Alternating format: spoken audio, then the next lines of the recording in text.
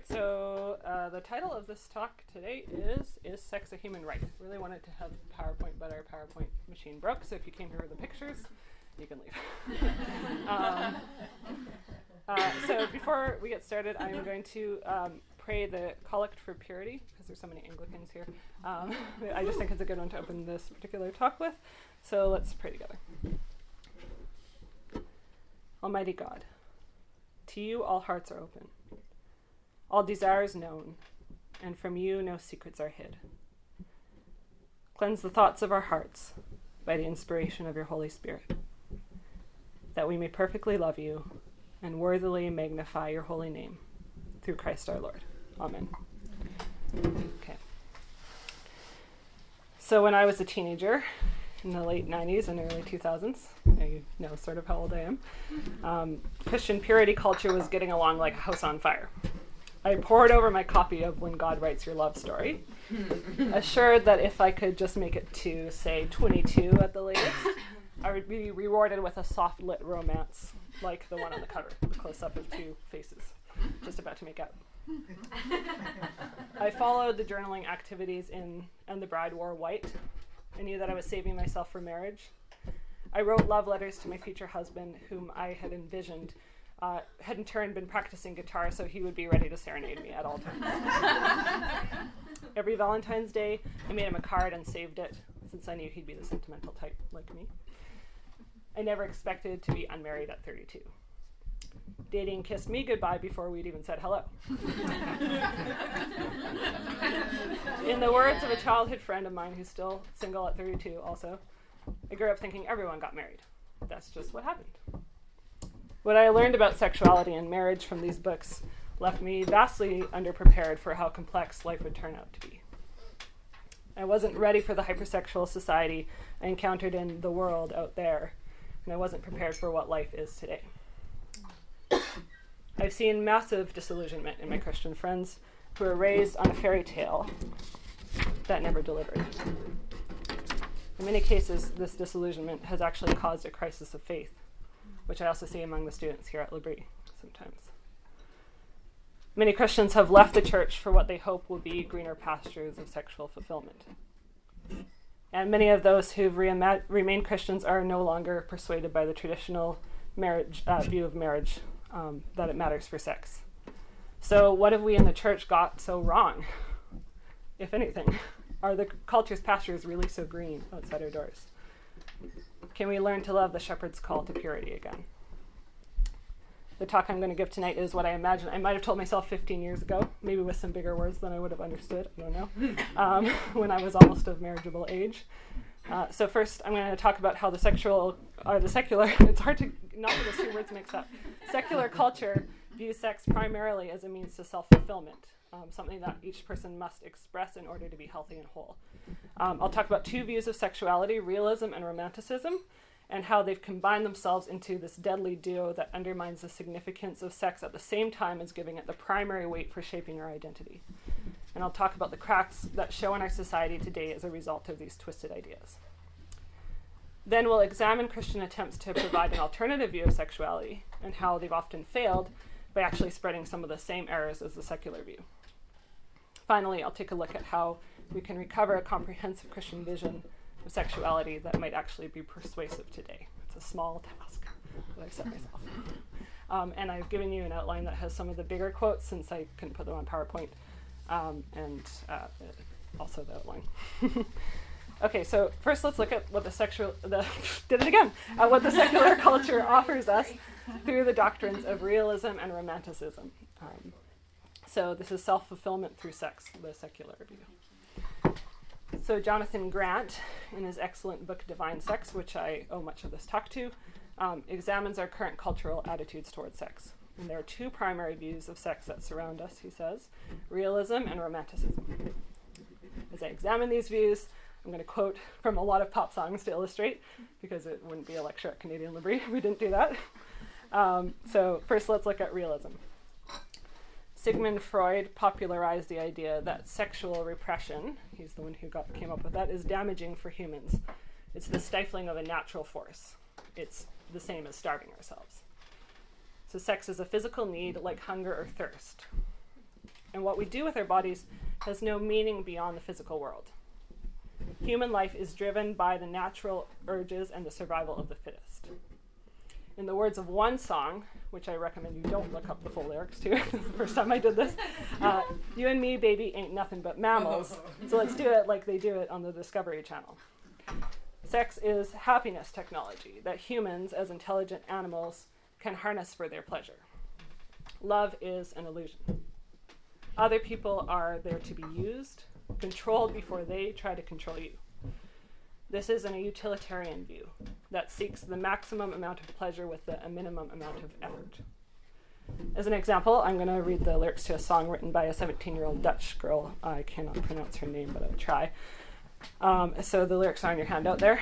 And this is really popular right now. I hear it on the radio all the time. I'm going to try not to sing it. It's very catchy. I think I'll manage. So it's called Not a Love Song. The artist's name is Below, something like that. You're a nice guy, and you're looking for a nice girl to fall for you for a lifetime. But that's not my vibe. I'm just trying to have fun. You say love is blind, but that's just some bull right there. Because I'm looking in your eyes and they're burning fire. Sex on my mind, and that's what you want. Here, face to face, and we both know the truth. You're calling my bluff. I can't lie like you do. Wish I could tell you that I love you, but I can't. Wish I could call you in the morning, but I can't. Wish I could tell you that I miss you, but I can't. This is not a love song. I get excited when you kiss me like that, when we're body to body like that. Wish I could tell you that I want you more than that, but this is not a love song. Sentimental guy, one of a kind. Really, boy, that's hard to find. But that's not my type. You should find your other side. The apple to your eye, the yin to your yang, the blue to your sky, your kiss in the rain, the Mary to your Jane. But you should know that's not my thing. This is not a love song. It's all lies. It's all lies. Fairy tale's a waste of time. It's all lies. It's all lies. You know what I want. You know what I like. No need to pretend we'll be happy in the end. No more lies. No more lies. This is not a love song. So in this song, the singer advocates a no strings attached sexuality. She tells this sentimental guy that what he wants is a lie, a fairy tale. It's only pretending to think they could be happy in the end. If we're really honest, all that's left is the physical act of sex, devoid of any meaning. Believing anything else is a waste of time. In another currently popular song, Clothes Off, which says it all, Rhea May sings the chorus, I don't want your heart, your soul, or your hand. I want your body instead. I hear more and more of this type of song, and when it's sung by a woman, it seems to be hailed as a liberation of female sexuality. Finally, free from fear of pregnancy and social judgment, women can act the way men have for thousands of years. Not all men, but some. We can use men too, not just be used. Rather than raise the standard for men, women have lowered the standard for themselves. This no strings attached attitude has caused us to see other people primarily as there for our pleasure and to reduce ourselves to the same. Our bodies have become, in the words of one writer, pleasure machines and nothing more. So that's realism. The second view of sexuality informing our culture is romanticism. The sentimental guy in Below's song is a textbook romantic. And romanticism formed as a reaction against realism's cold, mechanistic way of viewing the human. It challenged people to look inside for who they truly are and to express that truth at all costs. According to Grant, romanticism says we should freely express with our bodies what we feel in our hearts. Instead of catering to societal expectations, the individual needs to explore her inner identity and express it as freely as possible. To have personal integrity means to throw off all artificial constraints, which is basically anybody telling you what to do. It's not only an option, but actually a moral imperative that we follow our hearts and express who we really are, and that's particularly in our sexual lives. To live by anyone else's rules is to do deep damage to our truest selves. So romanticism has a lot to do with self-expression, but it's also about finding complete satisfaction in somebody else. Someone who unconditionally affirms whatever we express. Grant points out that because we expect the material world to offer complete fulfillment, we look for a soulmate who will meet all of our psychological, emotional, material, and sexual needs. not only is this an impossible expectation for any relationship to fulfill, but because our relationships have become primarily about how we can get our own needs met, we don't actually learn how to give to another person in the way that can sustain a long-term relationship. So one pop song says, "I like me better when I'm with you." Our lover is there to help us feel good about ourselves, mostly. So despite these deep soulmate longings, we just keep our options open in case the other person can't deliver on all of these hopes and dreams. So a popular theme I notice in top 40 songs is this narrative style in which each verse describes a different era in that couple's life together. So these are these kind of soulmate stories. The couple meets, usually in a drunken abandon in a bar, gets married, has a family, and grows old together. And even the Dutch teenage cynic below that I just quoted from has her own version of this song, Two Punks in Love. Somehow she set aside her no strings attached ideal to sing, "Even though the years go by, seasons changed and flowers died, we're still rocking side by side. I'm still yours and you're still mine." So how we get to this lifetime commitment from not a love song is a bit of a puzzle. Both realism and romanticism revolve around individual fulfillment. As soon as someone stops meeting our needs, we look elsewhere, convinced any sexual frustration in marriage or singleness is detrimental to our health. It's not the best recipe for decades of rocking side by side. Most of us formed by Western culture, myself included, feel both the realist and romantic narratives tugging at us. Is sex so meaningful we should structure our quest for identity and love around it? Or is it just an animal urge? We waver back and forth between the two, and the tension this creates runs deep. Let's look at the human cost of these views of sex. So this is the cracks begin to show, which is a loss of trust. Taylor Swift, guilty pleasure, once the queen of sentimental love songs, has become famous for a wake of broken relationships. She mostly writes her songs about that. Her sentimental attitude has turned to cynicism. Of her more recent song, Wildest Dreams, in which she asks her lover to remember her fondly once they inevitably break up, she says, "That's actually a really good example of the way I go into relationships now. If I meet someone who I feel I have a connection with, the first thought I have is, when this ends, I hope it ends well. I hope you remember me well." Which is not anything close to the way I used to think about relationships. It's the realization that it's the anomaly if something works out. It's not the given. She says she used to enter relationships with idealism, thinking, maybe this is the one, we'll get married and have a family, this could be forever. And now she expects every relationship to fail. This fatalism informs many top 40 songs. Sam Smith's Too Good at Goodbyes is another example. There's some of the lyrics are on your handout. "I'm never going to let you close to me, even though you mean the most to me, because every time I open up it hurts. So I'm never going to get too close to you, even when I mean the most to you, in case you go and leave me in the dirt. But every time you hurt me, the less that I cry. And every time you leave me, the quicker these tears dry. And every time you walk out, the less I love you. Baby, we don't stand a chance. It's sad, but it's true. I'm way too good at goodbyes. No way that you'll see me cry. I'm way too good at goodbyes." I always find this music quite heartbreaking. The cost of no strings attached has been trust. Vulnerability is far too risky. We can't expect anyone to stick it through with us when the going gets tough. So we put up walls and try to separate our bodies from our souls. We've been told that sexual fulfillment is what we need most, so we sacrifice the intimacy that only trust can create. We reduce sex to pleasure because, in this framework, that's all we can get.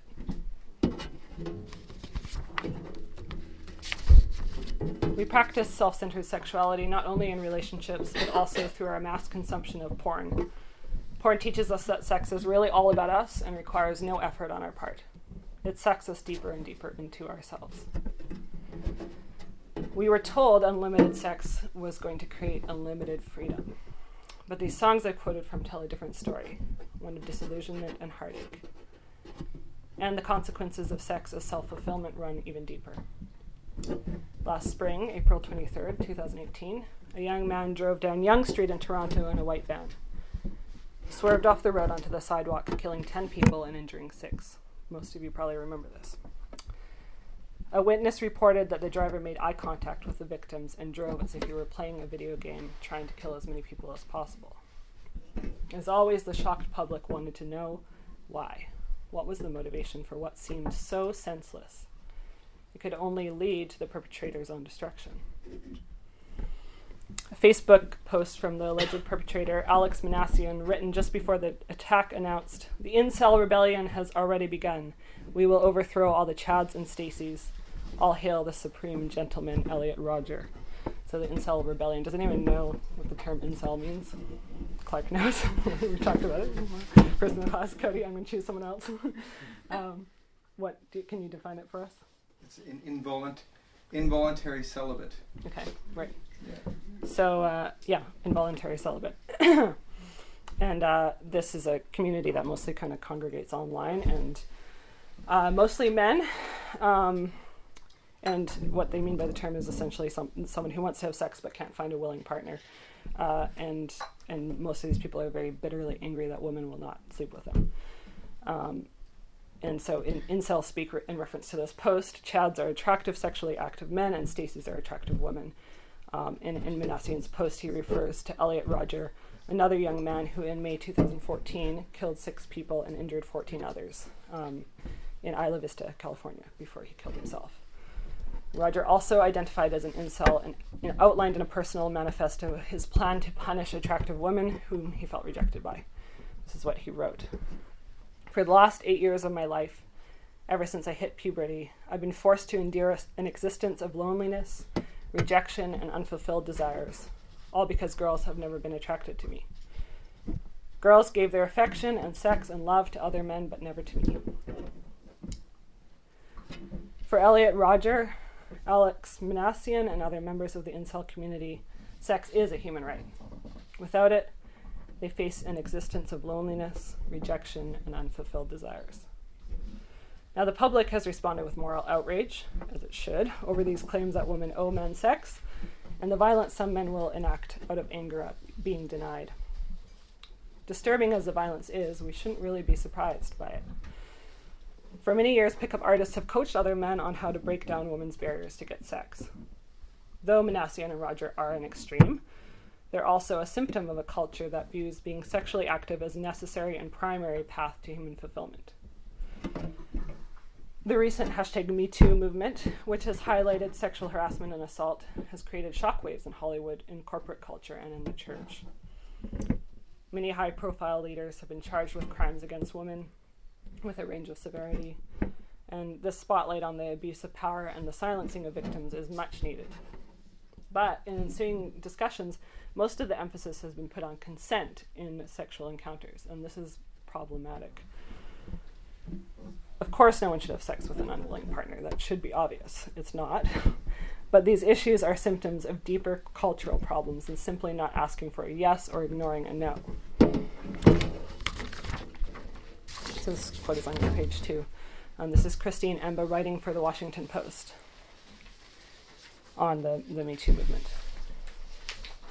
"At the bottom of all this confusion sits a fundamental misframing, that there's some baseline amount of sex that we should be getting or at least should be allowed to pursue. Following from that is the assumption that the ability to pursue and satisfy our sexual desires, whether by hitting on that coworker, even if we're at a professional lunch, or by pursuing a sexual encounter, even when reciprocity is unclear, is paramount. At best, our sexual freedom should be circumscribed only by the boundary of consent. Any other obstacle is not to be borne.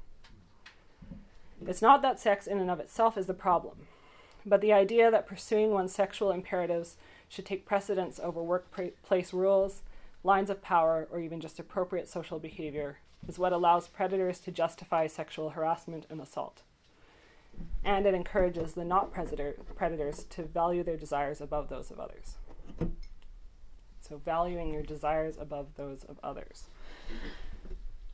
In another article, she writes, "While we're much better at calling out bad behavior, we haven't come to an agreement on what's good. Consent is the line we use to separate the acceptable from the unacceptable, but it's thin and often detached from a real understanding of the human person.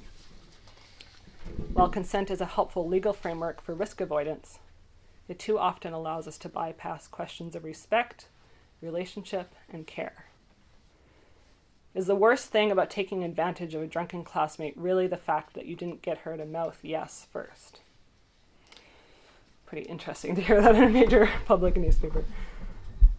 So former Canadian Prime Minister Pierre Trudeau, father of our current Prime Minister for the non-Canadians, famously said, "The state has no business in the bedrooms of the nation." I had a classmate who had that tattooed on her arm, I remember. Sex has been relegated to a private affair, even as it's splashed across magazine covers and billboards. So it's public in one sense, private in another.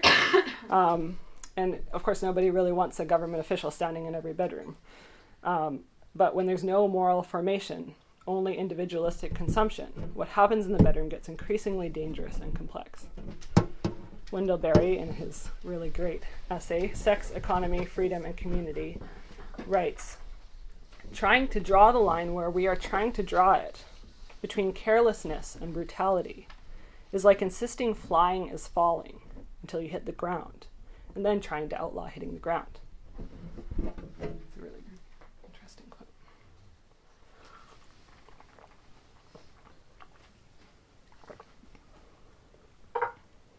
So we're trying to have our cake and eat it too, essentially. Sex with no boundaries, in which other people are objects for our pleasure. But we still want it to be safe. We've liberated sexuality from the bonds of trust developed in a healthy marriage.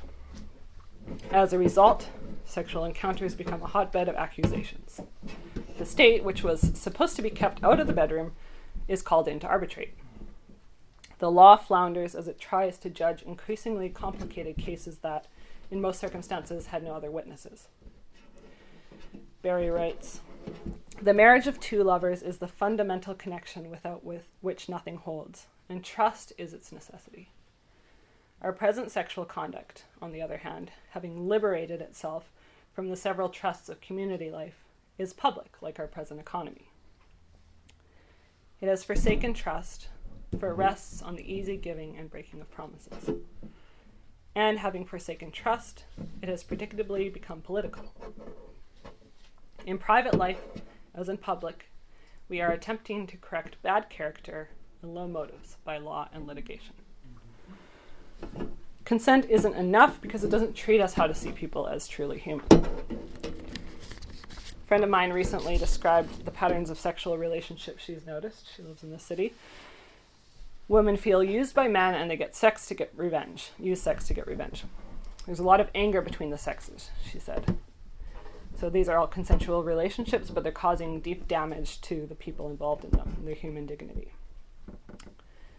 If we make sex primarily about self-expression and self-fulfillment, other people become objects for our use. This naturally leads to disregard for the other person's wishes, in many cases even ending in violence. An act that's meant to be the deepest expression of trusting vulnerability becomes instead a tenuous, potentially dangerous encounter. As Wendell Berry says of the phrase safe sex, sex has never been safe, and it is less safe now than it has ever been. Sex has become an insatiable, demanding God, in the words of C.S. Lewis, mercilessly chaining together two mutual tormentors, each raw all over with the poison of hate and love, each ravenous to receive and implacably refusing to give, jealous, suspicious, resentful, struggling for the upper hand, determined to be free and to allow no freedom, living on scenes. If that doesn't sound like a top 40 love song, I don't know what does. So how can we make sex safe again? Let us turn now to the purity movement, which I call the church's misguided response, for the most part.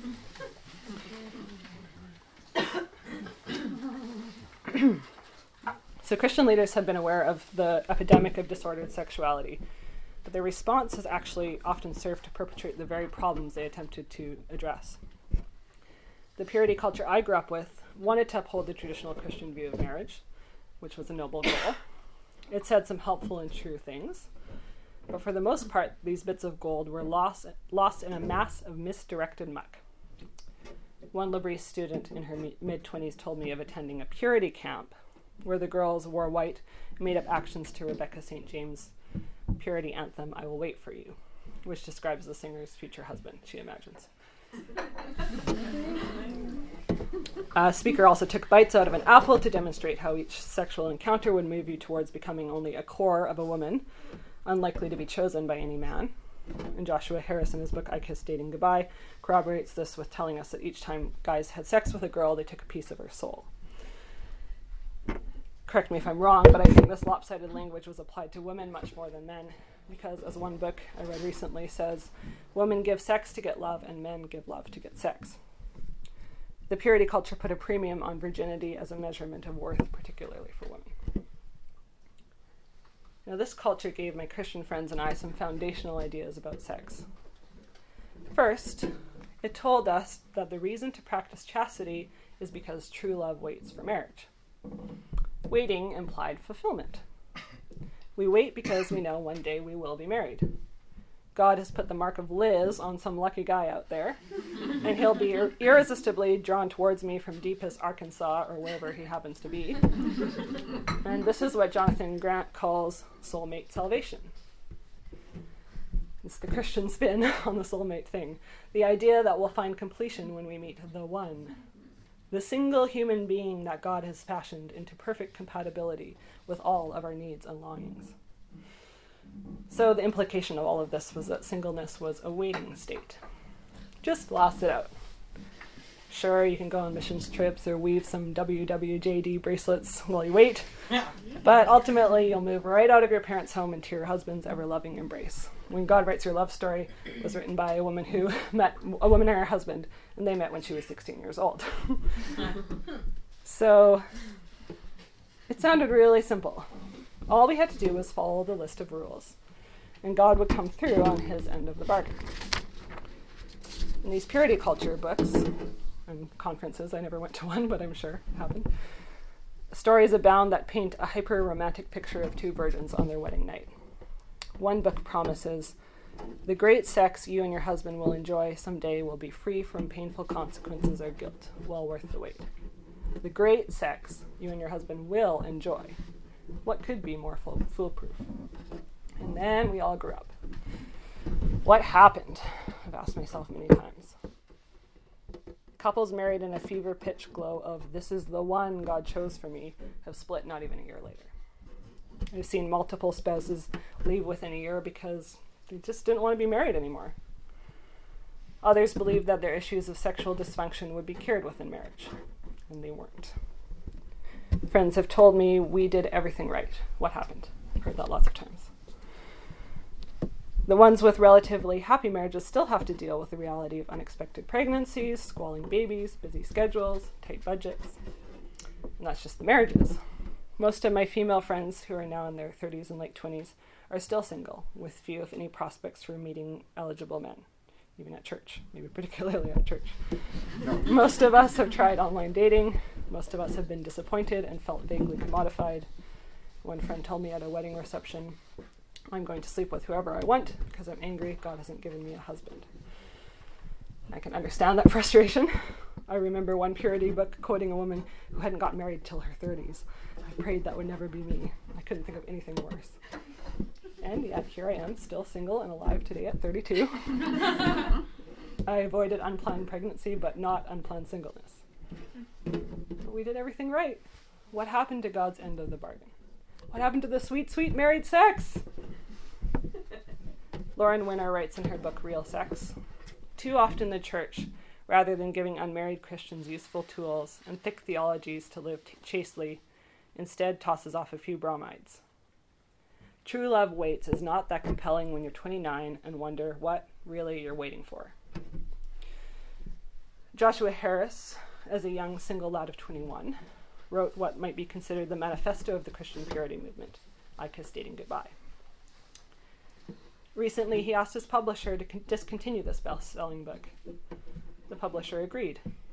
Harris's website includes a statement explaining how his views have changed since he wrote I Kissed Dating Goodbye.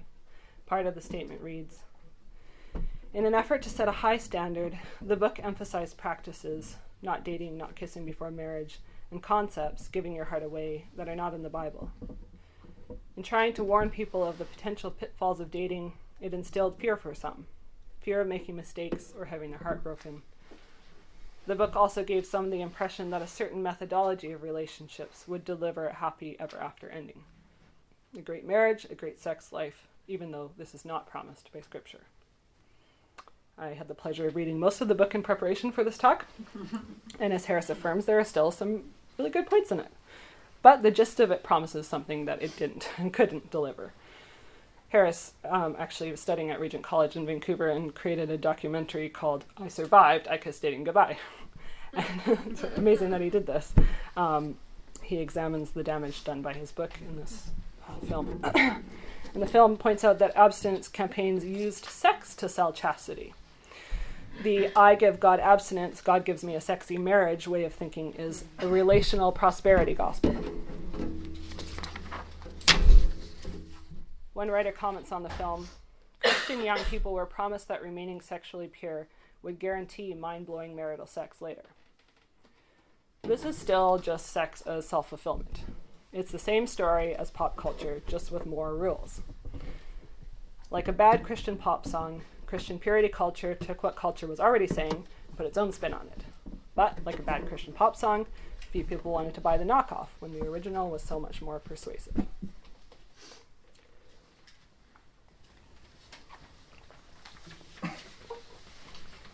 Can't help but look back on the purity movement and think it was mostly a failure. So few of the kids I grew up with still value chastity. We learned the reason for chastity was so God would give us what we want, not so we become the kind of people he wants us to be. When we didn't get what we wanted, most of us threw chastity out the window. Grant writes of the purity movement. The disappointment with God that many people have experienced through this well-intentioned movement shows how important the delicate project of casting vision is within Christian discipleship. In a culture where sexual expression is seen as a fundamental right, we need to give powerful significance to our sexual lives, but without making them the goal of our faith.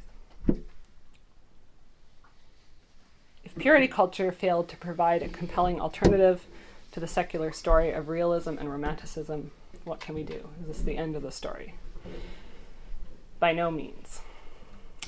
Rather than just put a Christian culture spin on the prevailing culture's attitudes towards sex, we need to recover a true biblical vision for sexuality.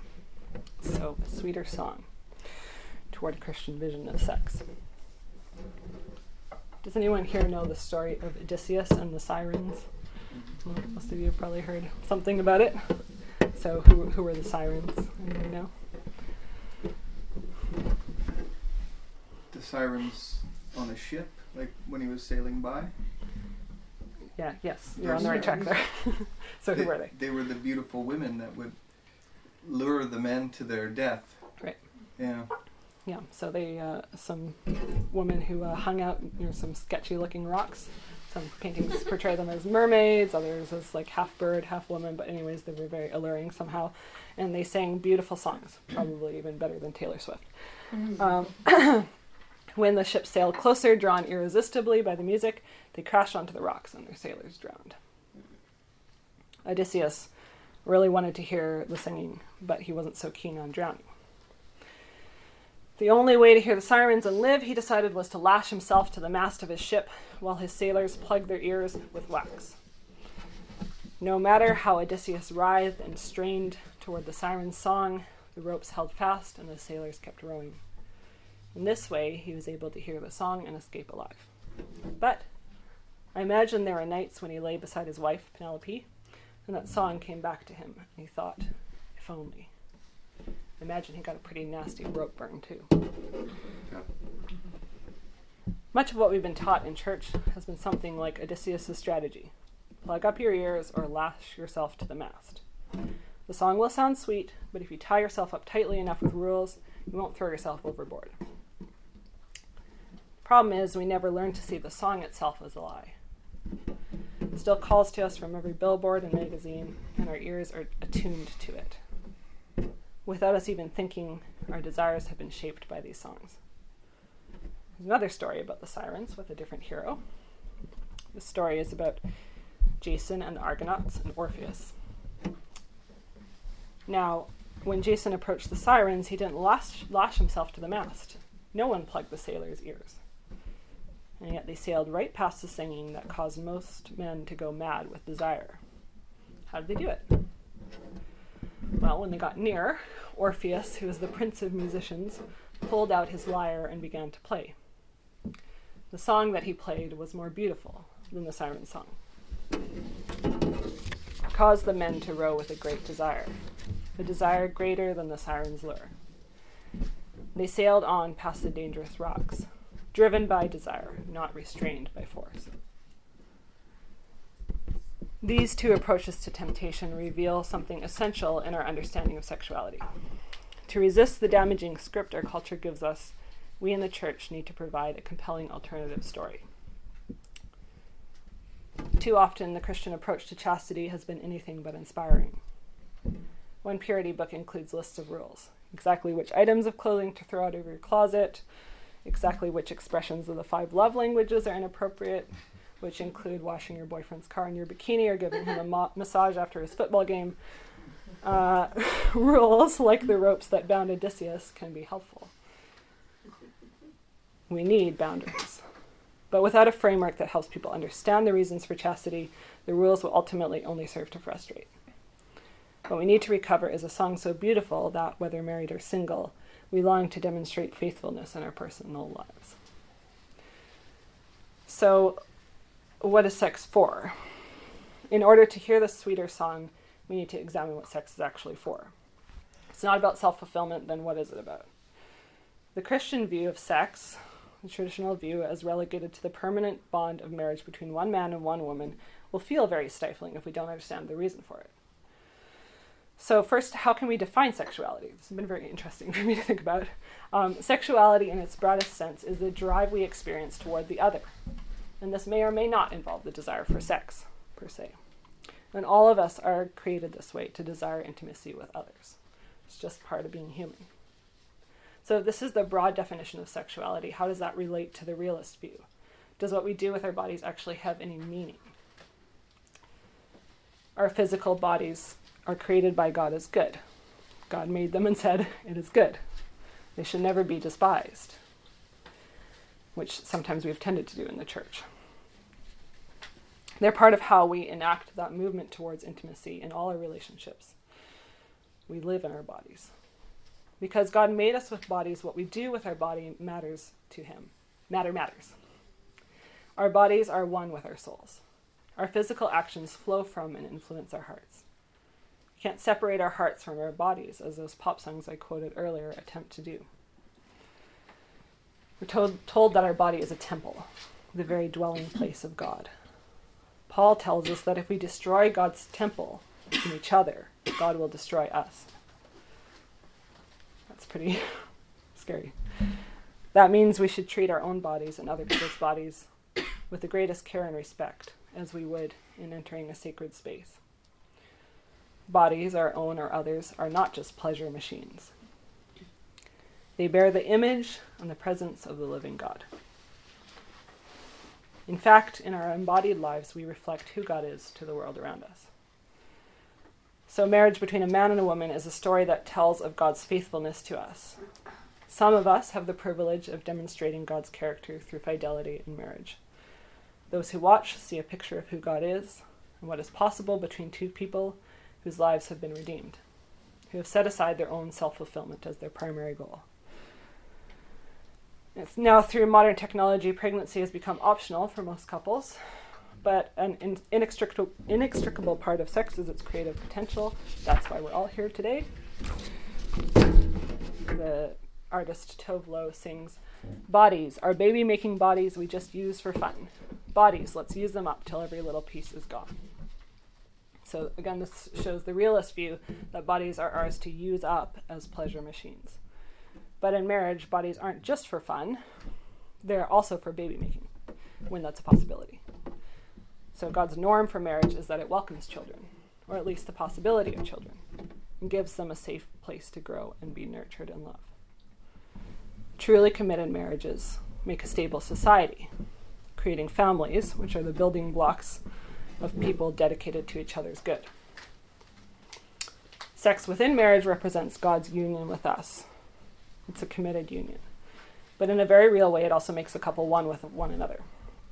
Paul says that if you have sex with a prostitute, you become one with her, and your bodies actually create a distorted image of God's love, union without commitment. And that's why real sex is more than just a particular physical act. Real sex can only happen within a covenantal relationship. Outside of that commitment, it becomes something else. In response to the romantic view, which places the primary emphasis on how we feel about other people or our own identity as a measure of how we should express our sexuality, God tells us that the measurement isn't the sincerity or depth of our passion, but the law he's given us. C.S. Lewis says of our sexuality, "It has not pleased God that the distinction between a sin and a duty should turn on fine feelings." Though it may be very difficult, and often is, our work is to try and bring our feelings in line with God's law, not the other way around. This is a law given for human flourishing. Paul tells us to offer our bodies as living sacrifices, holy and acceptable to God, our spiritual worship. The body isn't to be despised, but presented as something holy before God, devoted to him. Our sexuality is a part of our character to be formed, not a part of our personality to be expressed. The Christian view of sexuality is a very high one, not negative, which we often don't understand. It treats sex as something precious that needs protection to be rightly enjoyed. It gives a high value to our bodies and our relationships. Marriage is really the only space where we can practice safe sex. When it's properly established with trust and commitment, marriage protects hearts, children, and society, and it reflects who God is. But what if you're single and not having sex? Does that mean you stop being a sexual being?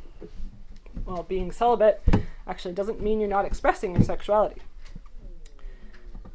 I was interested to learn this term affective or social sexuality.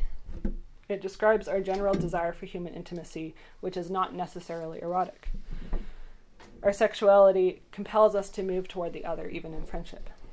So single people are able to use their affective sexuality to bond with others.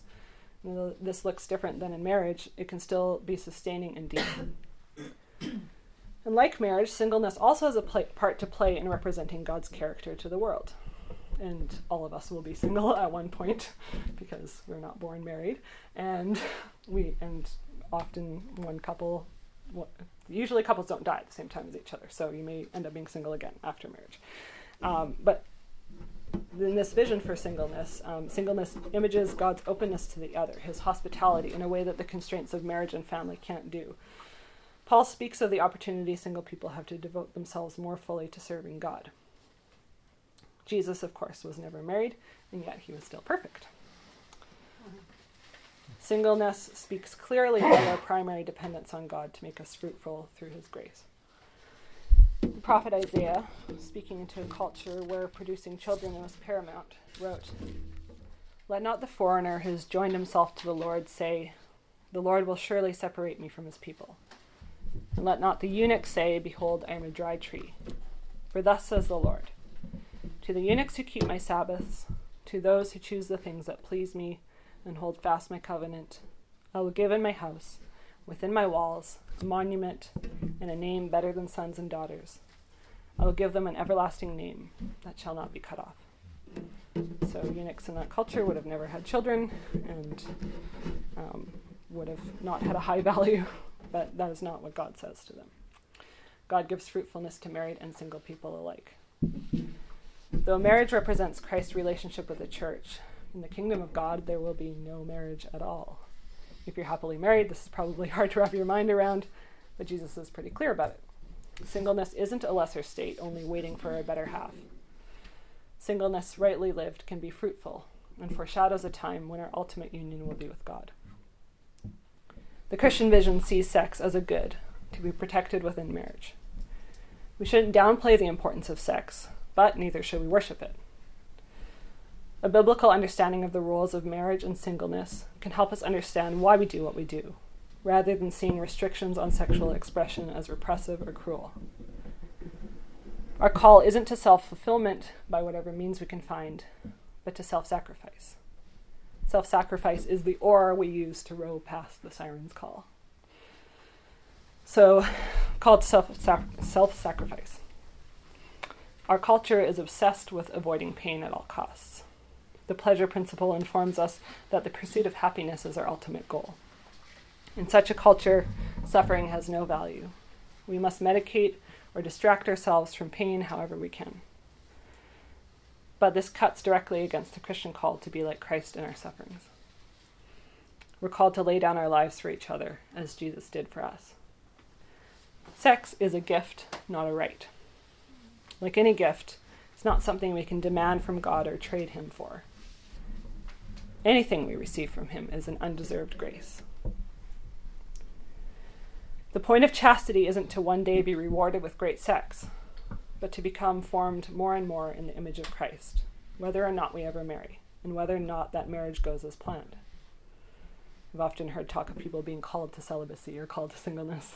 It's been listed on spiritual gift tests I took. I've always wondered how many people received it as their top gift. That's my greatest fear. I especially wondered if they were surprised. No, I'm getting married next week, but the test never lies. When I imagined someone called to celibacy, I was sure that person wouldn't desire sex or children. The word vocation means call or care.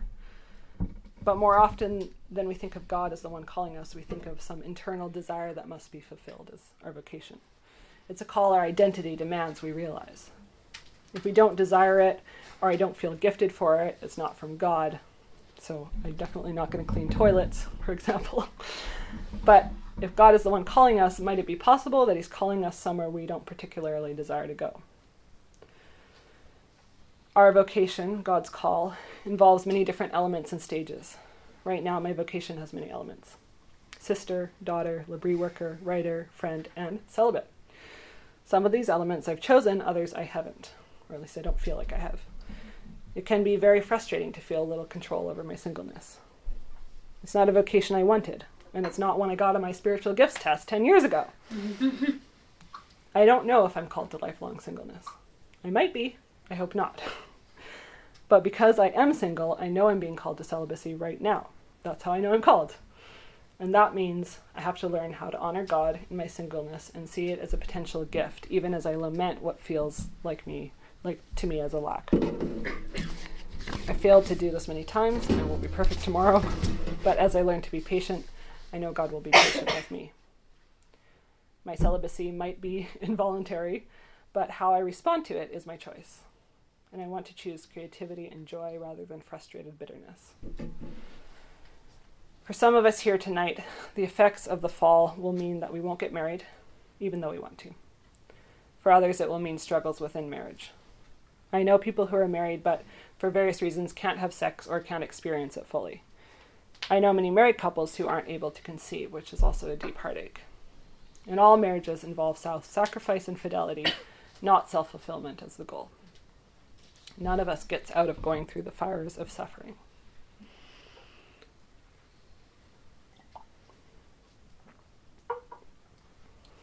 Most of us can expect that single or married, sexual frustration will be part of our life.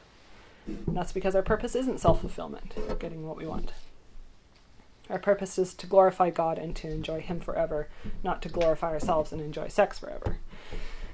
To pursue a goal greater than self, we have to relearn patience as a virtue, which is hard work in a culture of immediate gratification. The English poet Gerard Manley Hopkins, my favorite, wrote of patience. We hear our hearts grate on themselves. It kills to bruise them dearer. Yet the rebellious wills of us, we do bid God bend to him even so.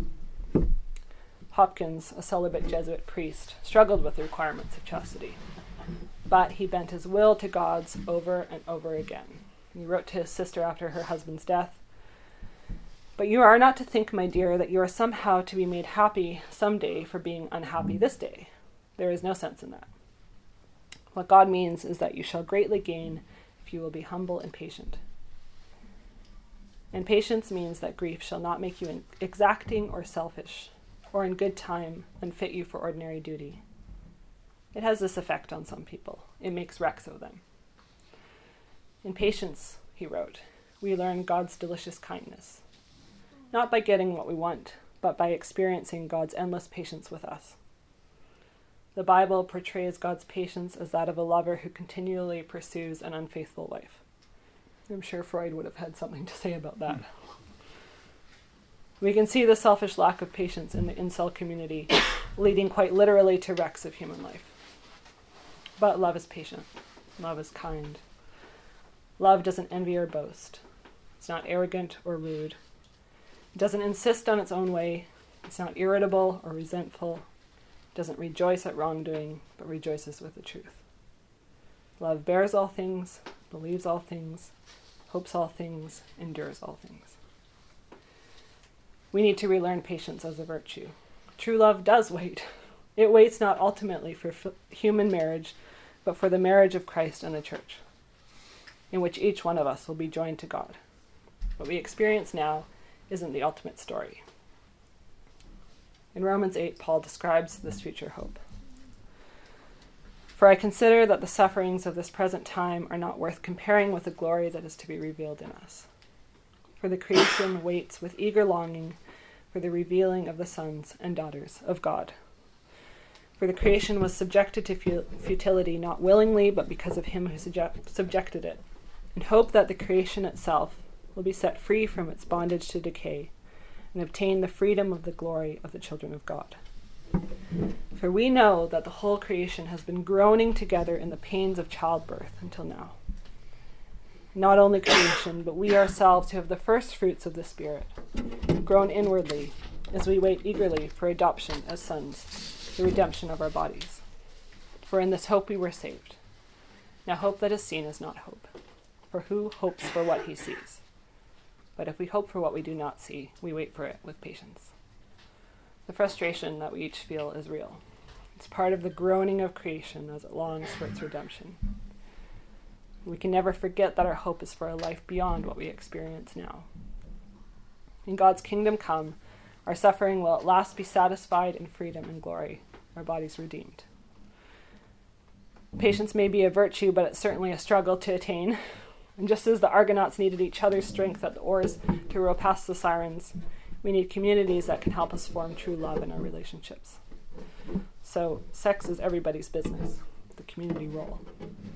By community, I don't mean the public who reads the tabloids and follows the court cases. I mean those who are involved in our everyday lives, all y'all here, those who know us and can see what we do. Rather than Pierre Trudeau's assertion that sex is essentially a private matter, we need to reclaim the community's involvement in people's sex lives. That doesn't mean exactly what you might think it means. In our culture of individualism and self-fulfillment, the idea that anyone else should be able to tell two consenting adults what to do with their sex lives seems pretty absurd. But sex has power to shape who we are.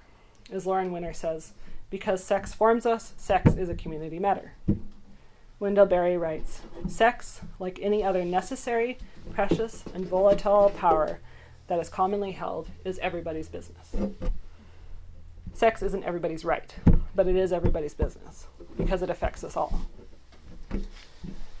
How relationships and families form shapes our society and culture, which we all share.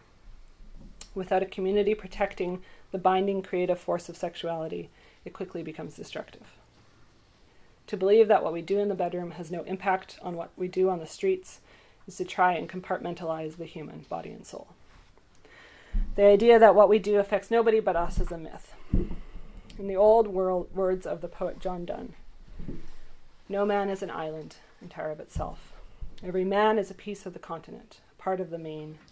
If a clod be washed away by the sea, Europe is the less. As well as if any promontory were, as well as any manner of thy friends, or of thine own were. Any man's death diminishes me, because I am involved in mankind. And therefore, never send to know for whom the bell tolls. It tolls for thee. Each of us, whether we choose it or not, is involved in mankind.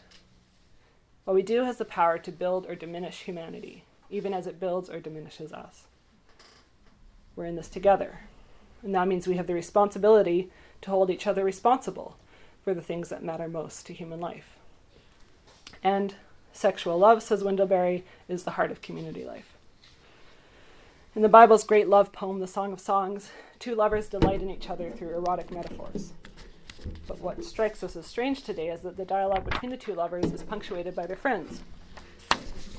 who also rejoice in their love and comment on their relationship. The community doesn't just show up on the wedding day and throw rice, but is an essential part of the lover's story, a witness to the joys and fears of love. Eat, friends, they say, drink and be drunk with love. The lovers address the community as well with the lessons they've learned through love. The community doesn't actually diminish the experience of intimacy, but enriches it. This is completely different from the view, popular in both secular and Christian culture, that marriage brings two halves together to make an independent whole. Two lone rangers who become one lone ranger, in the words of one writer. Yes, the two become one, but they still need community, and the community still needs them.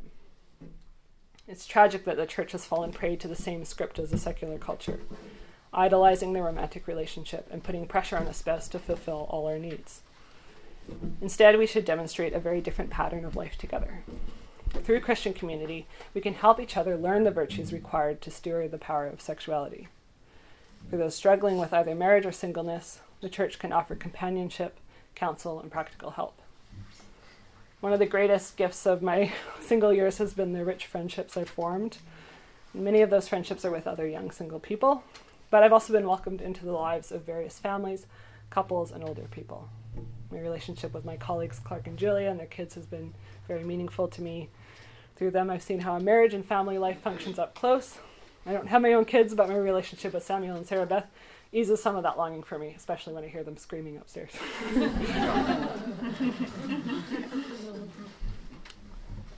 Whether you're married or single, we need to recover a deep value for friendship, for our primary relationship as brothers and sisters in Christ.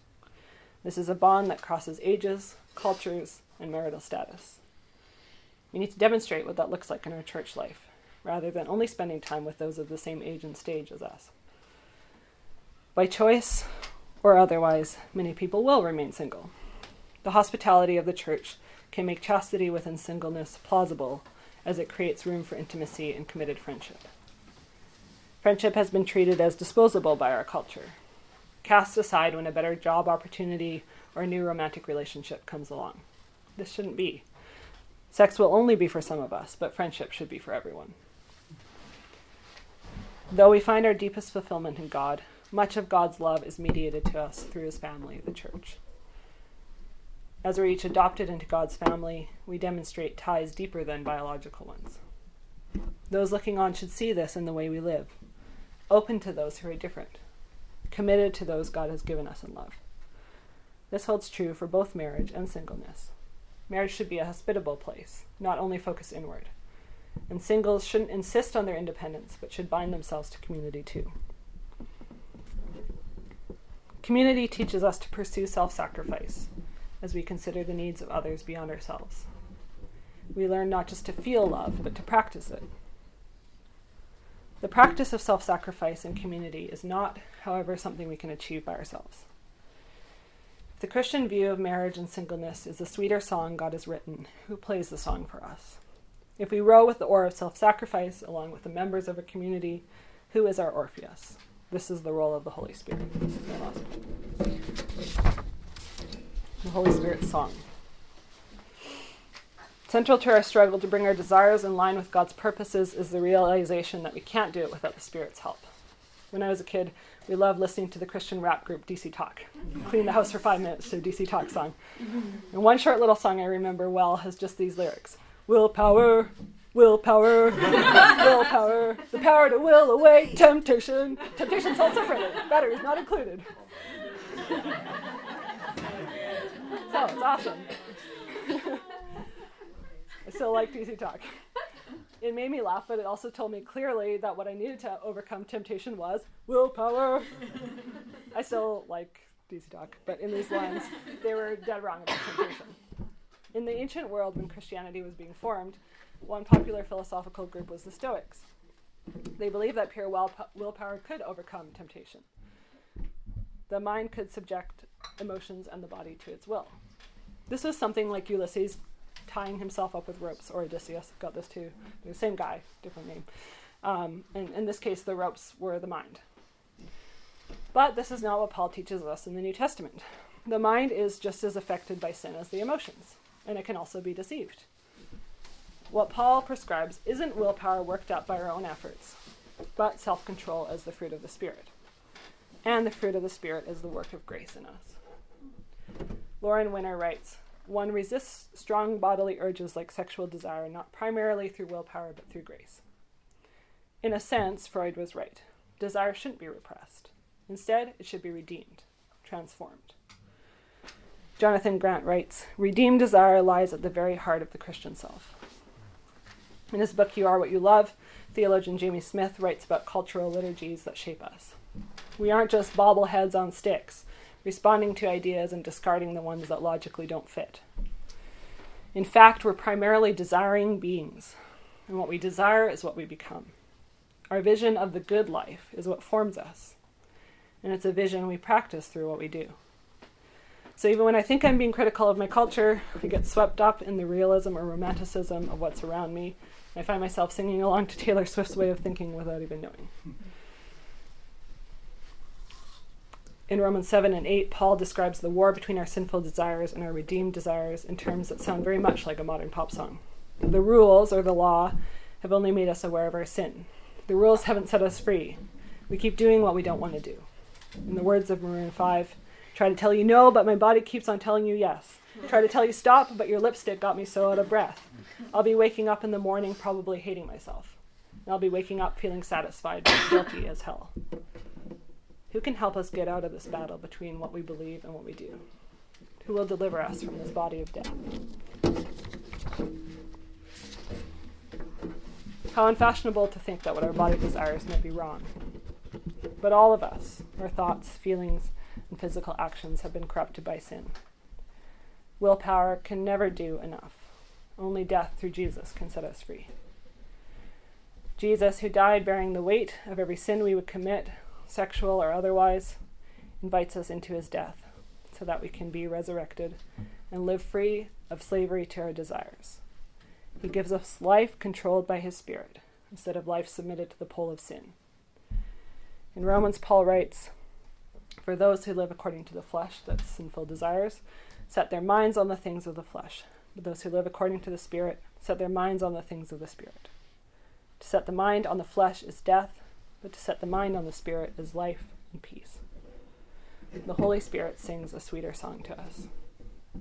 He works in our hearts not to lessen our desires and make us stoic, indifferent to either beauty or pain, but to reshape our desires into what they were intended to be. The word emotion means to move, motion. Our desires shouldn't become an end in themselves, but should move us toward the proper goal. Reason and willpower will never be enough to overcome the siren's song. Instead, through formative practice, we have to train our heart to listen for the Spirit's tune, the still small voice that sings to the deepest part of us. Then our desires can steer us past the jagged rocks to our heart's true home in God. All right, that's what I have for you tonight. So we always follow our lectures with the time of discussion, and if you need to leave, you can leave. You can also stay for discussion. So please ask questions, make comments, get angry, whatever you want to do. You're so smart, and I love listening to you. Thank you for your comment, Megan. So beautiful, and I love your pants. I was actually thinking the same thing. Great. Any questions, comments?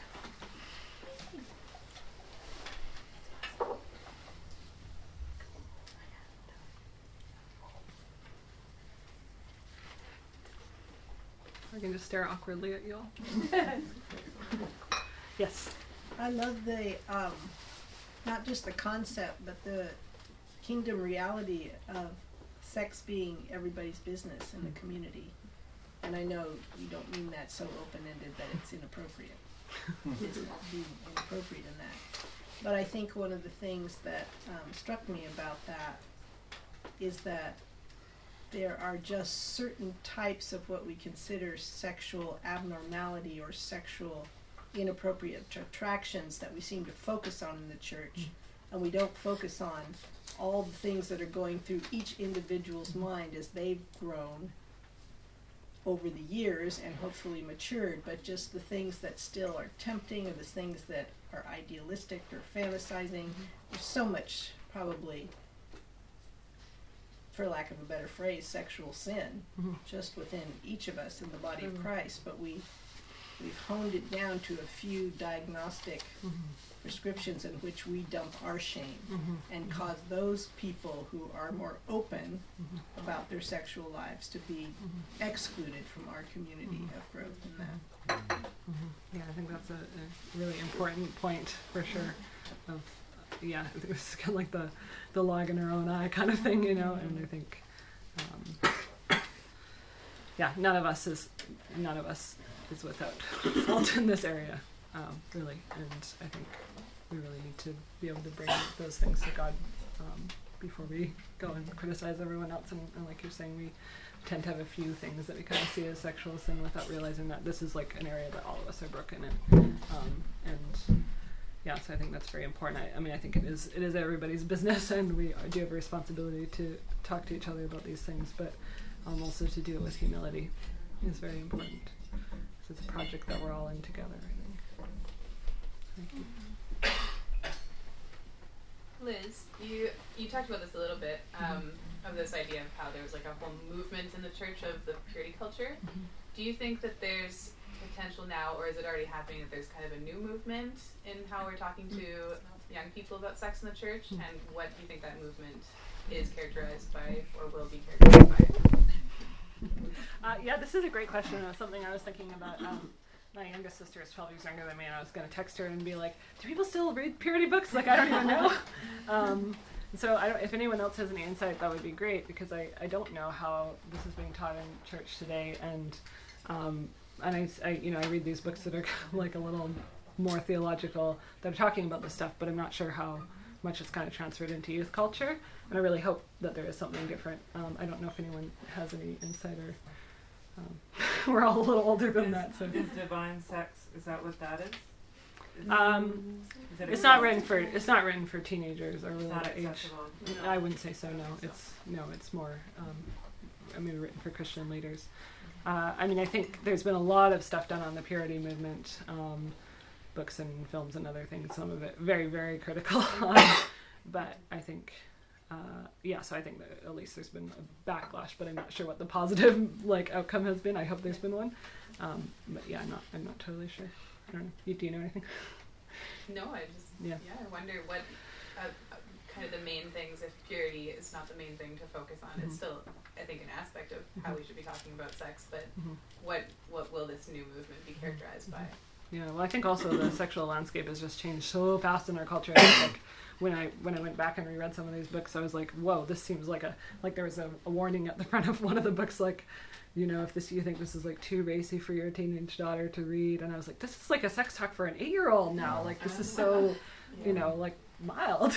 I mean, because people are schooled on pornography basically now. So, I think it's been really a challenge for the church to keep up with this stuff, because we don't like talking about it in the first place, and then because we just have to go so much farther than we're comfortable with a lot of the time. But if the church doesn't talk about it, then our culture's talking about it all the time. So that's, you don't really have that choice for your kids not to find out about it. Just decide who they find out about it from. I have a question for you. I'm wondering if you can unpack a little bit how we would practically convert grace into anti-repression. Of course, I feel very weird saying that as one out of two young guys, and I'm making a joke, but I think this is a question for all of us, and it's something that I want to keep thinking about too. The book You Are What You Love talks about how we're shaped by these cultural liturgies that we practice. Like, so if we go to a shopping mall, it's like going to a church in a sense that we take in all these things through our vision. We do actions by buying certain things. We practice a consumer mentality through what we do. So we're really shaping ourselves through our practices. So we have to learn new practices. So he would say like spiritual disciplines are some of those things that form us and create space for the Holy Spirit to work. So I think that part of my question and what kind of comes up with this is, how do we practice the spiritual disciplines in a way that's not legalistic and isn't just about like willpower or trying hard. And I think this is kind of a mysterious relationship through the Holy Spirit and our own practice of trying to make space to allow the Holy Spirit to work in our lives. And I'm sure Vanessa would love to answer all of your questions about that after. She and I talked about this. Yeah, but yeah, so that would be some of that. But if you have any other thoughts, I would love to hear that too. If anyone knows anything that's been helpful for them. I mean, I also really do feel like community is very deeply related to this, in terms of having accountability with other people, and just having relationships that are nourishing. Like, I think, I remember when I lived by myself, just even like physical touch was something that I would need, and I would go home, and like when my little sisters were really little, just like hanging out with them, cuddling with them on the couch, like that was something I needed. And I think some of these purity culture books I read, like one literally said, like, if God should be all you need, and if it's not, and if you say, well, God doesn't have a physical body, blah blah blah, well, you're just not trying hard enough. And I think that's kind of a cop-out for the church to do that for single people, because we are made with bodies, and we are made for relationship, and the church needs to be there for people who are struggling with these things, and to meet some of that. So I just think it's been hugely damaging to kind of relegate intimacy and companionship only to marriage. And I think it helps people a lot. I know it helps me a lot to have deep friendships, and even I think I'd say for men it's particularly hard with the physical aspect, because physical intimacy between male friends is really looked askance at in our culture, and it isn't in every culture. When I lived in India, men would walk down the street holding hands, and it was totally normal. It's fun. Yeah, Go ahead. sorry. I was going to say, what's funny about that? Like, I know that logically and consciously, but I come from like a rough town, and and it's funny, all my friends that come from there, like, literally, we talk on the phone, we'll be like, I love you, man, love you too. That's great. And it's so funny, because, like, all this talk of, like, I come from the manliest place on earth, and yet, wow. I'm like, I'm like, no, but I mean, What happened? I'm might I add, I'm like the sensitive one of the family. I come to Victoria, and they're like, whoa, you're Hemingway-esque. I'm like, no, I'm the weak one. I'm the weak, but yeah, I just, all this, it's funny, because it's like, yeah, it's weird that is the case. I know that, but yeah. Anyway. Yeah, I'm glad to hear that. I think that's awesome. Yeah. Most of my male friends have really struggled with that. Dad? Well, just in my experience as a young Christian, a young man who was a Christian, there was no vocabulary or no skill. I mean, guys struggle to talk intimately, generally, I think, generally, but then to add to that the sexual discussions sexually among men, that was pretty rare. But we would talk as young men about our struggles and how does the Lord come into that. But in terms of the church and male leadership in the church, non-existent. And I think that really has to change. Like, there has to be a modeling of that for young people, both female and male, I suppose. I mean, I'm being challenged here myself. And, also just maybe men even more, given, I don't want to say more, but I think women can tend to be more articulate in this area. Men, given the vocabulary, given the tools to talk about it in a way that is they're able to, and that being, modeled as well for younger kids. But it's just not part of our culture generally. My upbringing, or most, I would suggest most men, it's not. You have locker room talk, but that's not what we want. We want church talk, and how do we? That's got to be dealt with, I think, but we ignore it because we're all uncomfortable, and especially if it's men who are, anyway, that's me. Yeah, thank you. And so I realized kind of as I wrote this talk too, it's like it kind of slanted pretty heavily to the female perspective, because that's what I am. And so I realized like that men have a whole, like, not totally different, it's similar, but there are some different issues that come up, and I think that even like the gender imbalance in church, that most churches are more women, that creates problems for men as well as for women. And I think that lack of having some role models and people that men can talk with has like been a difficult one. I think that's what it seems to me, and I think that can go a huge way for men. I think there's like also pornography is a challenge for both men and women, but more so for men, statistically speaking, and I think there's a lot of shame around that. Yeah. And Clark will talk more about shame and sexuality later this term, but I think that the way that we talk about those things as a church is really important, so that people actually feel like it can be a discussion they can have, not have to hide. So yeah, and it's really, really widespread, like among the male students who come through here as well. We are very naive about it a lot of the time, just how pervasive it is in the church. I don't know if it's all naivety. I think there's a fear. Yeah. There's ignorance, but there's fear. Mm-hmm. You know. Yeah. I could go on. But it means getting involved in a really deep way to actually deal with these things, right? Like, it's not easy. But I mean, as you cited with that fellow in Toronto, even in the church, I know one guy in particular who took his life because this was such a painful thing for him. You know, and that's not okay. Yeah. Oh, it's just you taking it. I think in that, I think it also helps to say that I think the church needs to be careful.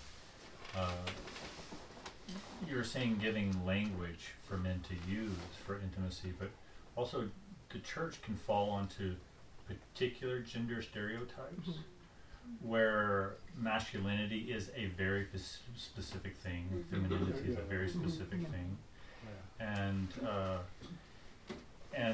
even kiss, dating, goodbye. I mean, it's or captivated or captivating. I can't remember what it is. Yeah, Elridge and Wild at Heart. I mean, it's just sometimes the church can play into that. That's also an unhelpful narrative. It's not a biblical narrative.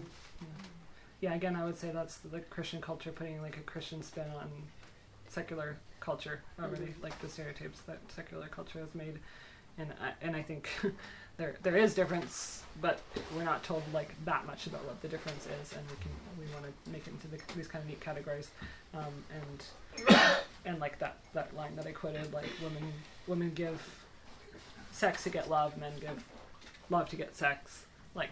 It's those kind of things that you read that it's like, okay, well, there might be some difference. I mean, but to make it tight like that is like that to me really down, because it just creates this idea. Like this book that I read, it was like, well, you don't want to hurt yourself, but basically men's feelings don't matter because they don't have feelings, and that's not true. And also, women want sex. That is true. So, you know what? There's one thing that I was... the Wendell Berry. Bring Wendell Berry into it. Is great because I was thinking about how... maybe you can speak to this, if this makes sense here. To me, the problem with sexuality in our culture in general, in a general sense, isn't so much our problem with sexuality in and of itself.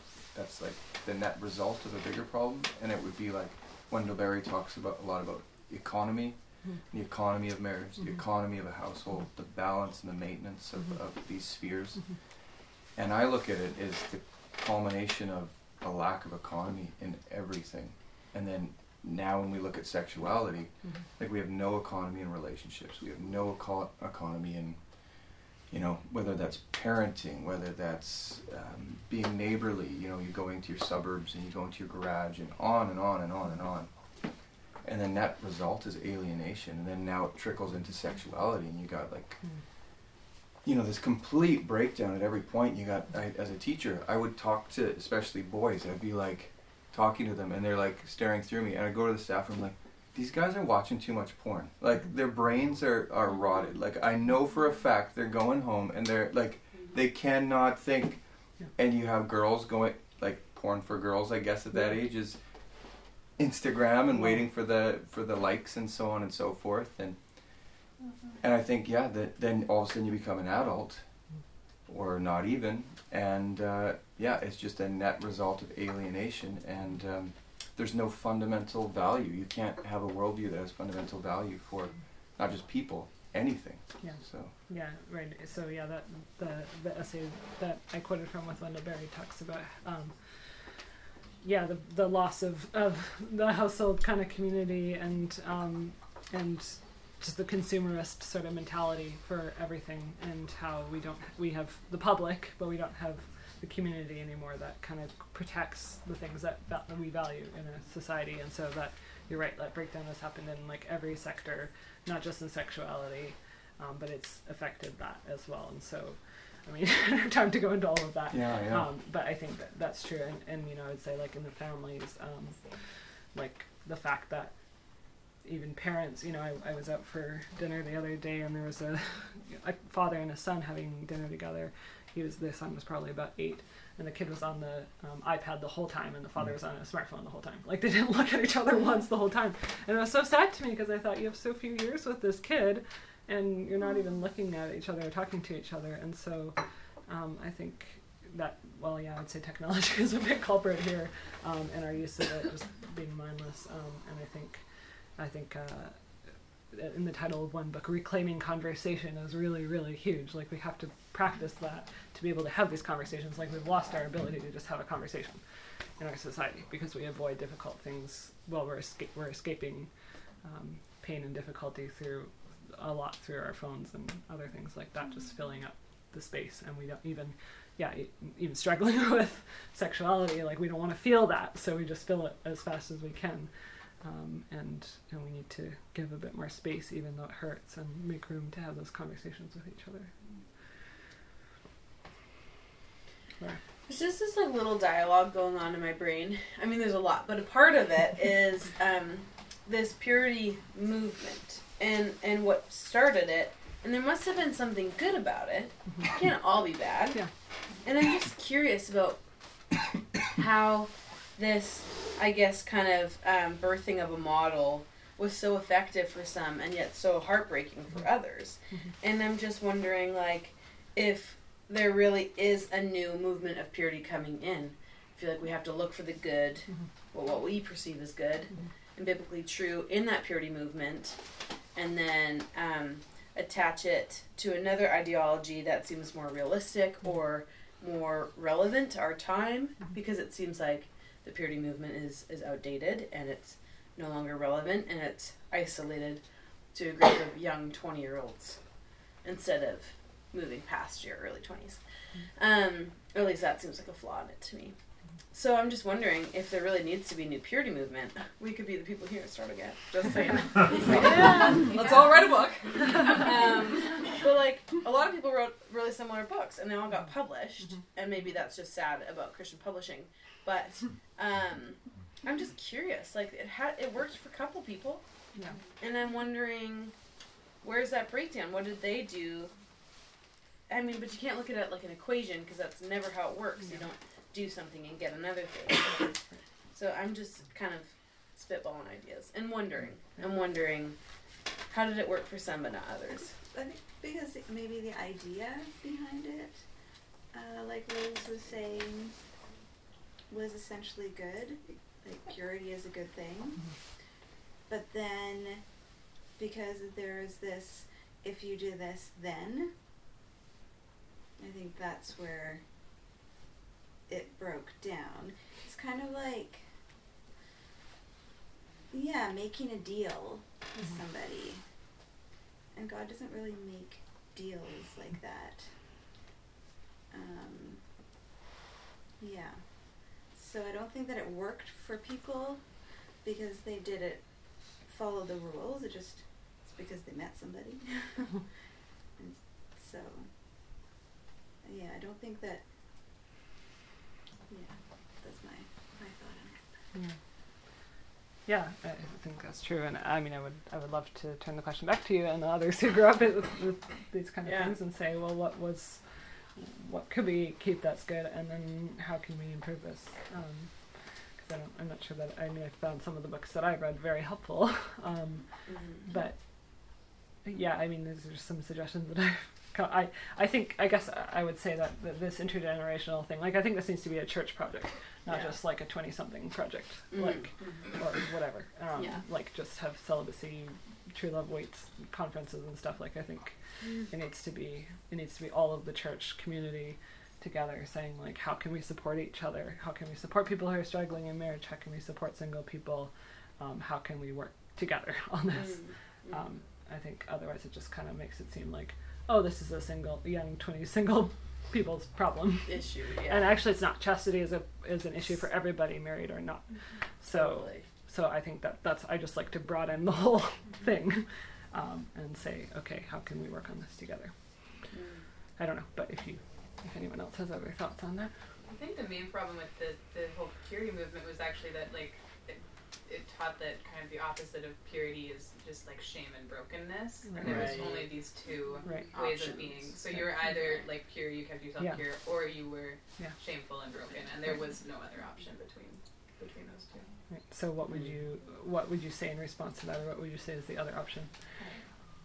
Right. Well, perhaps some of that shame and brokenness does actually stem from the church's response to somebody who it does come to the surface that they have lived a life of impurity, and the church, they shame that couple or that person, whereas the church now is able to look at a person who, we say they've lived a life in sin, etc., and to look at them and say, we act with compassion, not to justify what they did, but to say, we stand with you, and we want to help you. We don't want to, say you're good or evil, or we don't want to. The church doesn't condemn so much anymore. The church stands as a compassionate sort of ally, I suppose. Yeah, and I think some of this is like helpful to sort of look at like ourselves as on a journey. Like that's what discipleship is like. It's like step by step, so it's not like, oh, you're a virgin or not a virgin, or like even the language of like God can restore your virginity, which is often talked about. Like, well, that's not really the point. Like it's a recycled virgin. It's eco-friendly.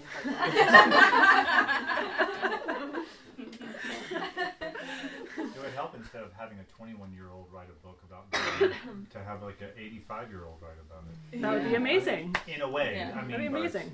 I mean, you have new technology, internet and Tinder and blah blah. But I don't know. I just think a person with a seasoned life, particularly talking to lots of people.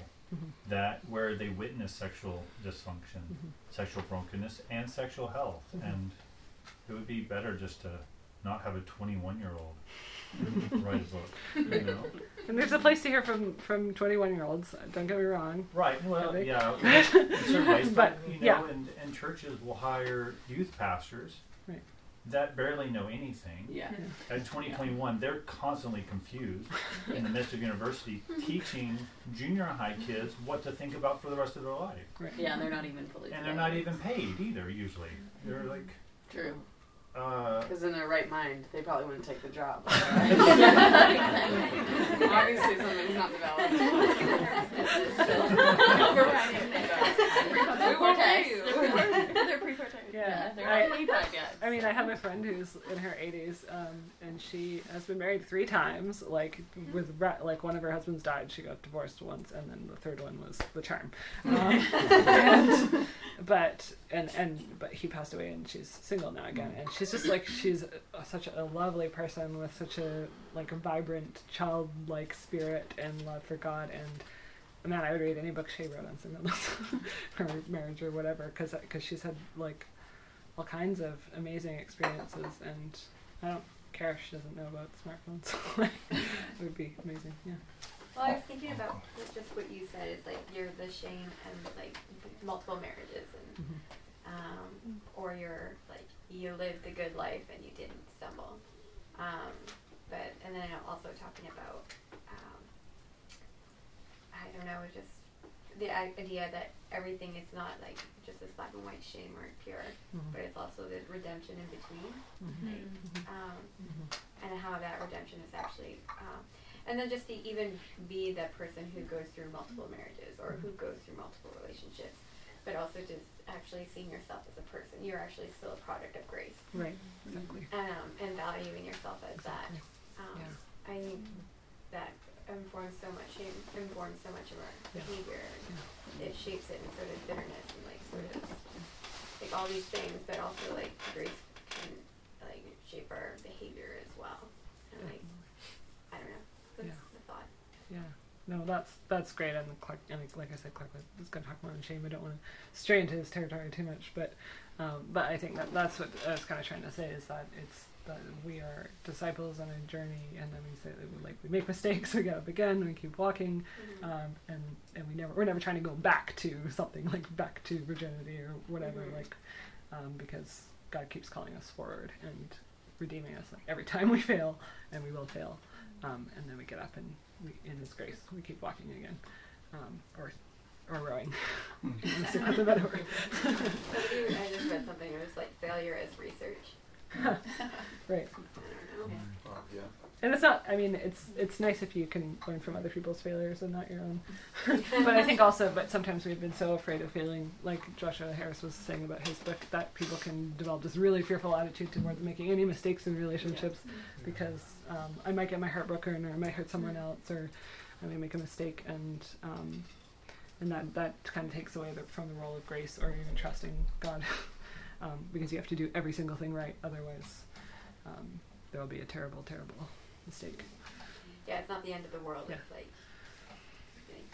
if anything happens, or if like you make this mistake, like, or you date the wrong like, person. There's always like, you know. like at the end, there's always this form of redemption. Right. That you can live in. Right, and I think, and we do hurt each other, and our hearts do get broken, but that's part of being human too, and that is the work of grace, and so we don't have to be so afraid of that, like we can't avoid suffering by doing all the right things. Anyways, there's still going to be suffering, but yeah. Just speaking to what you and Clark were saying about the 80-year-old writing the book, I mean, this isn't a silver bullet or something, but just like with what I was saying about economy, I think I'm just reminded of my grandma. She's passed away now, but if you look at, I think one big solution is like part of economy is taking on sacrifice willingly, taking on sacrificing, understanding scarcity, right? And I look at the time period that my grandma got married. It was 1945. The war just ended.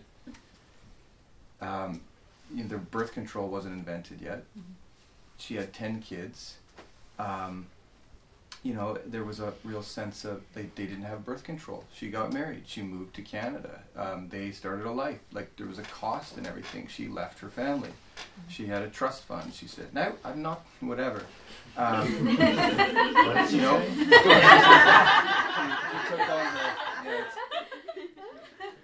And a lot of that happened by proxy because that was the nature of just life back then, right? Because that was normal. But so my point is that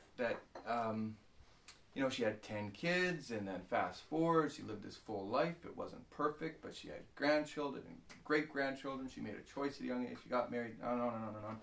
And then when my granddad died, a couple years afterwards, I'm like, hey, what do you think? You remarry? This one's for you, Clark. She said, "Cody, when you've had prime rib, you don't go back to chopped liver." So, but my point is that I look at her life and I see there's real sorrow, and she lost two of the babies, right? Like, real shame, or not shame, real pain and real sorrow, and you can hold those things simultaneously because there's sacrifice and economy at work. Now, what do we do about that today? I think we have to willingly take that on, and we have all these narratives culturally, left and right politics and all these things, feminism and men, da da da da. But I think and I'm not trying to say anything mean to any group. I'm saying as Christians, though, we have the gospel, whether those are right or wrong. No, whether those are right or wrong, they could be totally. I'm saying when we have the gospel and we're searching for truth, I'm saying we just have narratives. There's no such thing as feminism. There's millions of different types, right? So they're all right, let's say, for argument's sake. I'm just saying they're all right, okay? We have to willingly take on sacrifice for the gospel, I think, when you have birth control when you have, I could go get a date tonight. No, I couldn't, but any other guy could. On an app or whatever. All these things are readily available. You can have an abortion. I'm not saying that's wrong. I'm just saying you can do it. You can adopt. You can do whatever you want. Everything becomes cheap, right? And I think as Christians, this isn't a silver bullet. I'm being vague. We have to willingly take on that sacrifice, I think. And maybe I'm not saying this, maybe we shouldn't use birth control. I don't know. I'm just saying there's like, I don't know. But somewhere I think maybe we gotta just take on the burden of, like, maybe I'm gonna have 10 kids, you know? I don't know. I won't, but who knows?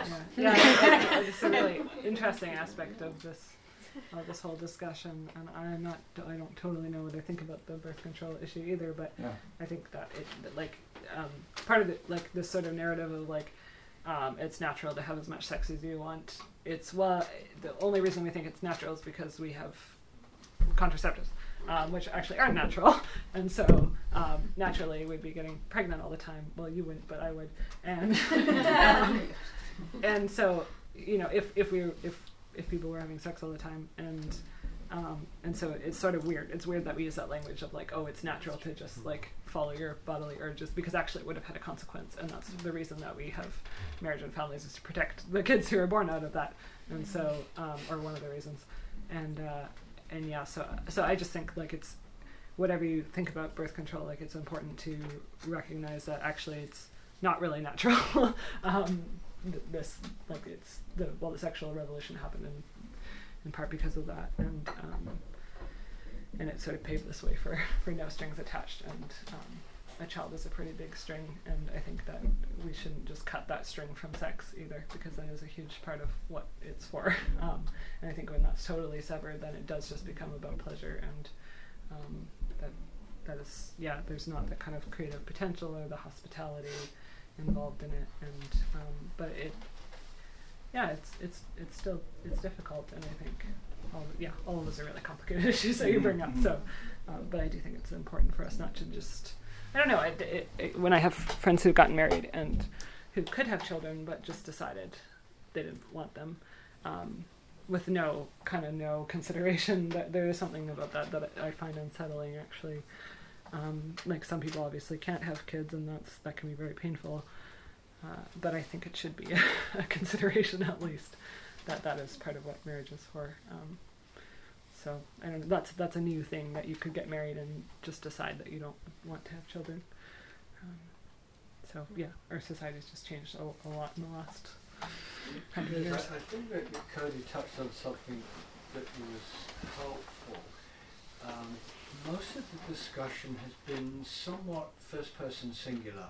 It is a very personal thing. It's me, or if it's not implicitly me, it's kind of, you understand what I mean? It's really me, but I don't want to say it is. Well, I want to throw in this as an older guy, married 35 years, messed up plenty of times, not in outside the marriage, but within the marriage, because that's human relationships.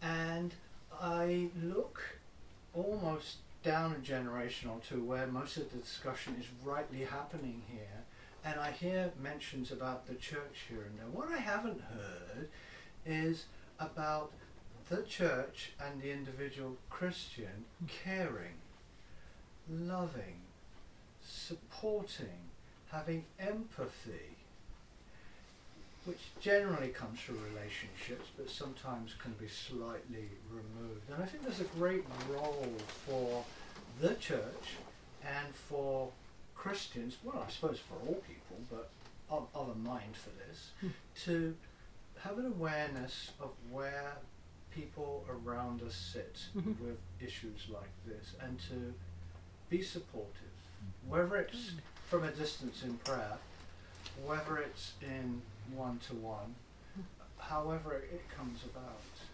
And I think that, yes, you can have the movements that will come and will go, but none of them will replace the individual healing that a relationship from one person to another can bring. Definitely. I think that's just really huge. And I think that's what I was trying to get at with this ideas of friendship, and that is, I think that even if you're married, like friendship is still hugely important, and that's like in all different areas, whether it's like a church leader or more of an equal level or whatever, or having people that you mentor too, like that it's all different kinds of ages and stages, and we just need that. And I know for me that has been huge in working these things out, is to have friends who I know no matter what I tell them will be for me and will love me, not that they won't criticize, like make any judgment or criticize me or challenge me, but that they're on my side and they're for me and they want to see me grow and flourish and become who God has made me to be. And so I don't know if that's getting at what you're talking about, or if you I don't know if you want to share about any relationship that's been helpful for you, or maybe you haven't experienced what you're hoping for, but yeah. Well, I'm the guy that Tom was talking about who doesn't find it easy. Maybe it's a generational thing, who doesn't find it easy to communicate, to be intimate. So I've rarely let people close enough keep them away. And that's more of a masculine thing, no question. But when any of us is aware of someone who might be desirous of some support, to throw them a line, that's what we have to do. Yeah.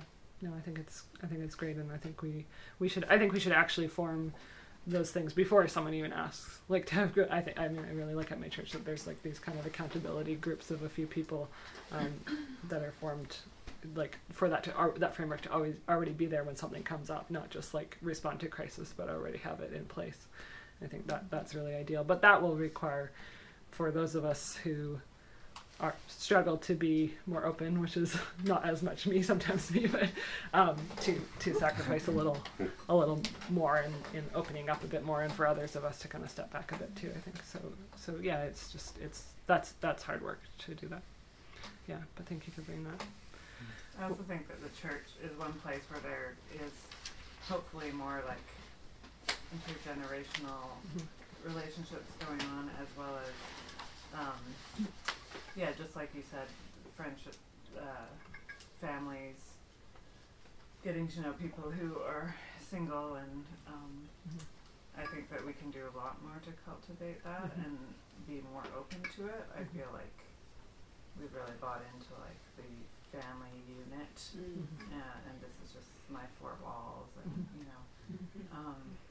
and it costs a lot, I think, because we're living in such a fast-paced culture, and everybody's like obsessed about like creating these little geniuses that all they can think about is like themselves, and seeing themselves in these little people, and so I think it's kind of narcissistic too, and so I think that we can look for ways to just include people in families, and hopefully that's happening in churches, but also to like realize that maybe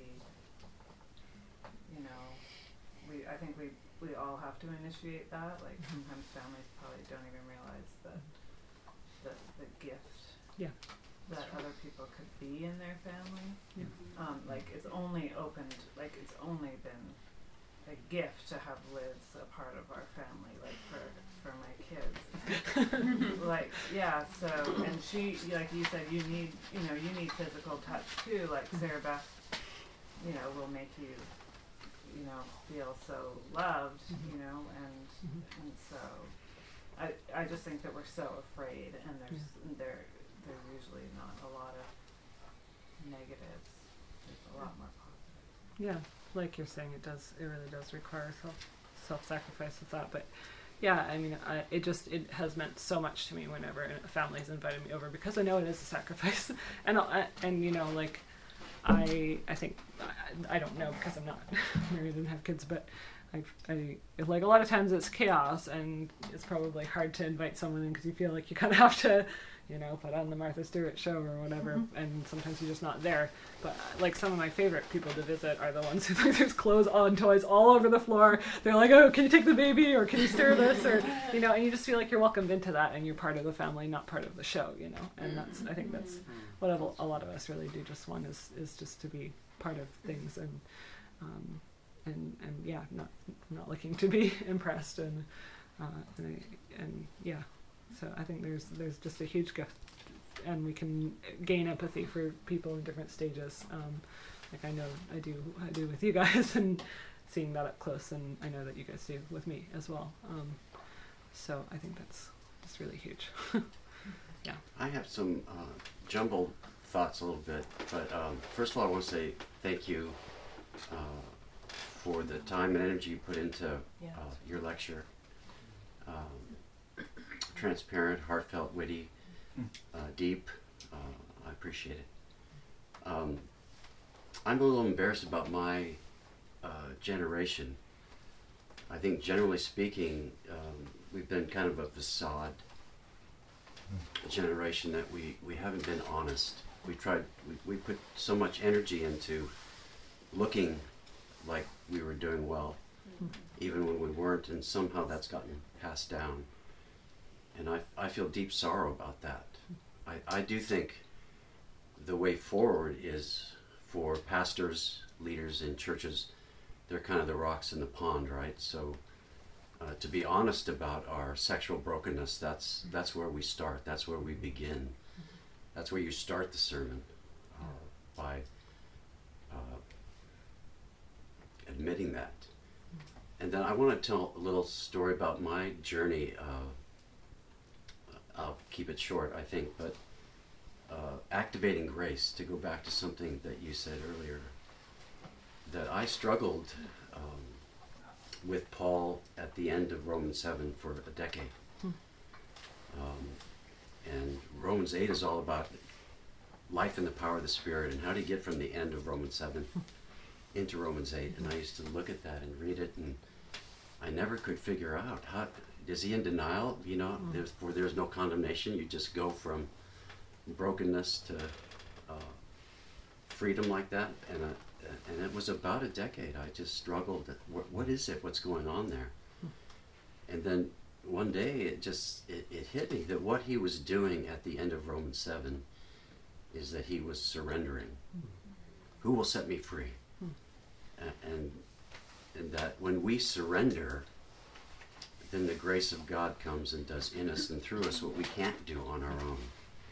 And that's become a kind of a life perspective for me. It's a life of constantly surrendering, knowing that His grace will do what I can't.